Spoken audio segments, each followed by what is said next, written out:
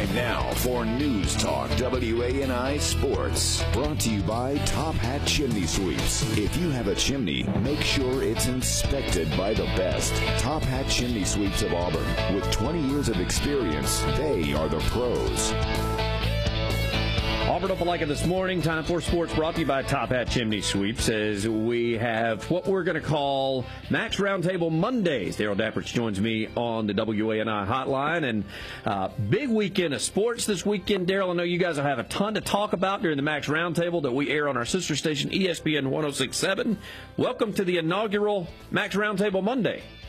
Oh, man, it's just great to be on. I appreciate you having me. This is going to be a great segment that I'm looking forward to every Monday morning. And I tell you, it's always great to have it on a Monday morning because the weekend is always such a great weekend for sports. And this last weekend, historical. I mean, there were some things that happened from a local standpoint from Auburn and Auburn basketball, and then a national standpoint from the NFL playoffs that I know a lot of your listeners, when it gets to this time of year, pro football becomes a bigger thing. It's just an amazing weekend, and today sets up, man, to be an historical one for Auburn Auburn's basketball team, if things go the way they should with the AP poll.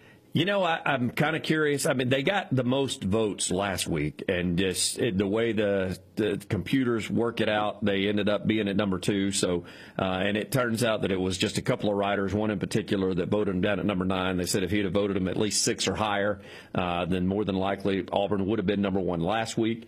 And then the good news is I don't like to count chickens before they hatch, but they are playing Missouri this week on a Tuesday night, and they're at the bottom of the league, but Alabama proved that you can't go to Missouri and just take it for granted because they took a loss there. And so you've got Missouri that will play host to the Tigers this Tuesday night, and then you got that Big Ten SEC Challenge thing that's taking place in the middle of SEC play. I'm not a huge fan of that, but whatever.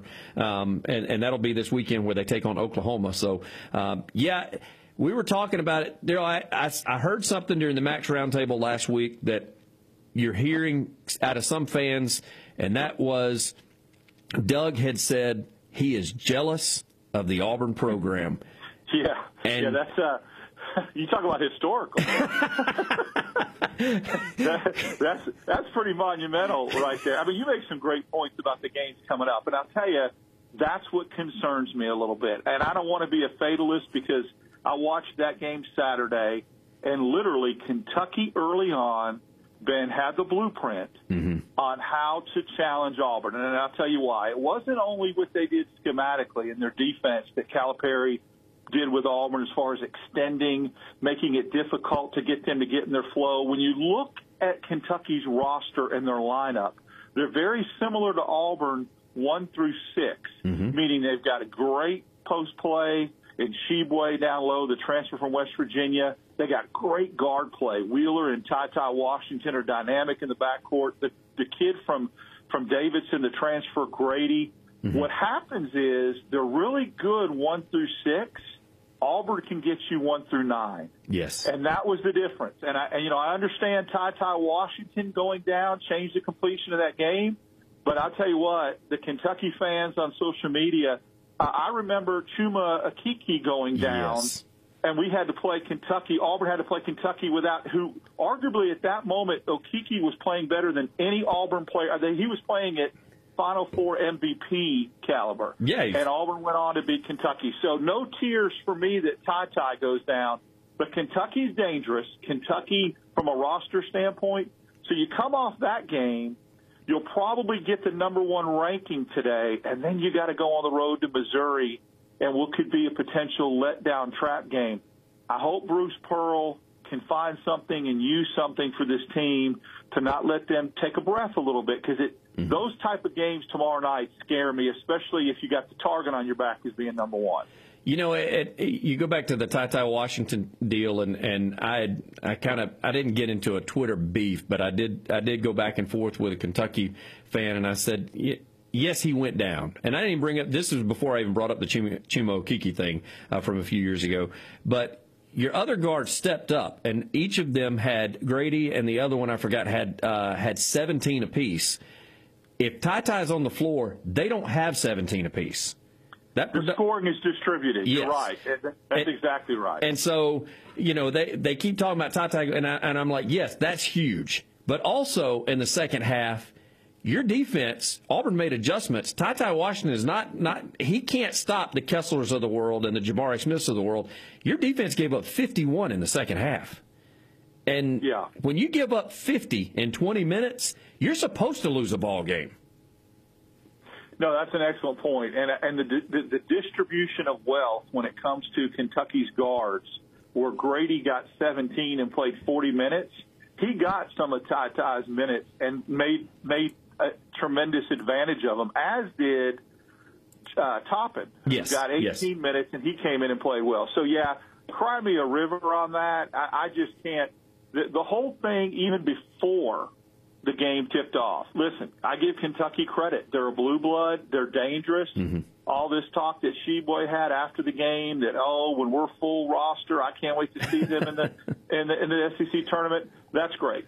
But the whole point that the arrogance and the elitist attitude of Kentucky's media of, these kids are camping out. This is such a big game because it's Kentucky. Listen, I get it, but if it would have been Arkansas coming in here ranked top 10 and Auburn had a chance to win the game to possibly get a number one ranking, that would have mattered. Kentucky basketball matters. Kentucky basketball is a draw.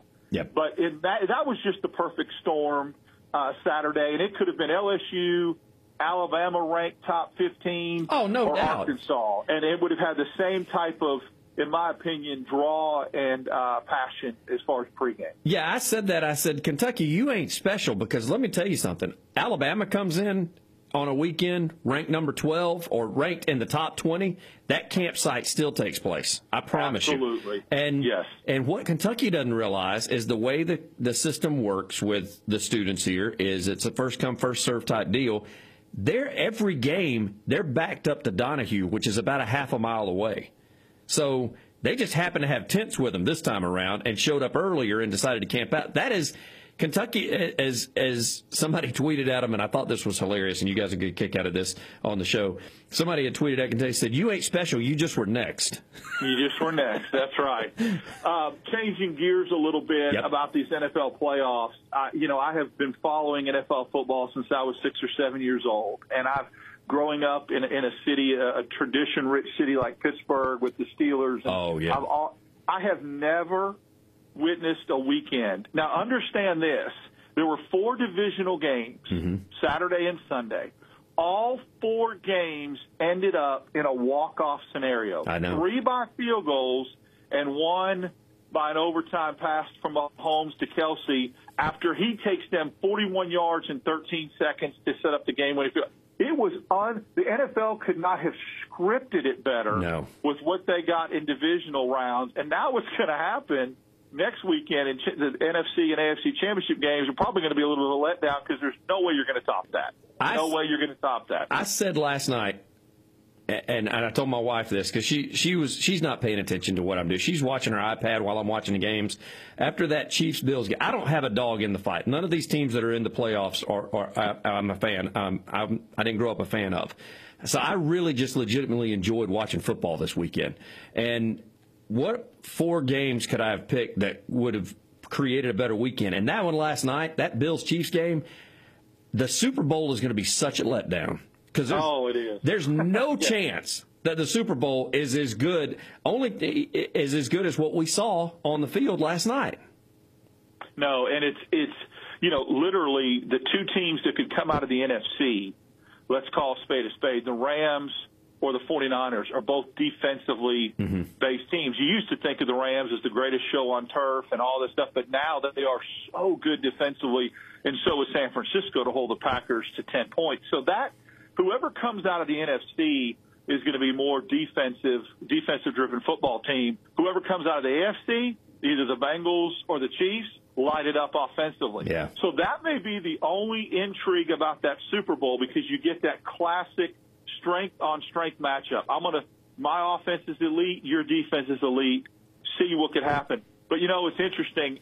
If the Bengals get in the Super Bowl And I think they've got a tough task beating the Chiefs at the Chiefs. That's going to be a monumental task. But if the Bengals get in the Super Bowl and draw the 49ers, they're going to say, for the love of God, what do I have to do to get in the Super Bowl and not play San Francisco? Because it'll be their third Super Bowl appearance, and all the other two, Joe Montana's 49ers. So it sets up – the championship weekend should be intriguing just because it's, hey, who's going to go to the Super Bowl? Super Bowl Sunday will be a classic, okay, strength on strength, my offense versus your defense. That could be intriguing, as well as 7 of the greatest rappers of all time being at the halftime show. So I don't know. I actually, that is when, kind of when I grew up in that era, when they announced who was going to be performing, I got kind of excited about it. And then I got some buddies of mine, they were like, are you serious? I'm like, yeah, I really kind of am excited about it. I mean, well, I grew up in the LL Cool J era. Exactly. That dates me, so I wanted a little LL Cool J in there, but I guess they decided he was too old. Hey, I'll take these guys over Katy Perry any day for the halftime show. Amen. Well, Daryl, I'm going to let you go. I know you got places to be, brother. Man. I'm looking forward to this on as we do Max Roundtable Mondays here on Auburn Opelika this morning. You tell the boys I said hello. Y'all have a great show today. I'll do it, Ben. Take care. Have a great morning. You got it, my man. You too. Daryl Dapprich with the Max Roundtable. You can catch the Max Roundtable weekdays on our sister station, ESPN 106.7. And you guys make sure to tune over and hear what they got to talk about. They got a lot to talk about. They got to talk about Auburn. They're going to talk about Alabama. And then, of course, they're going to visit about the NFL playoffs, which we didn't even have enough time this morning to get to that. I'd have loved to go on more in depth about the playoffs. Maybe this weekend will be just as good. When we talk to Daryl next Monday, we'll talk more about that. You're listening to Auburn Opelika this morning with sports. It's News Talk WANI. Making Auburn Opelika great again. News Talk WANI.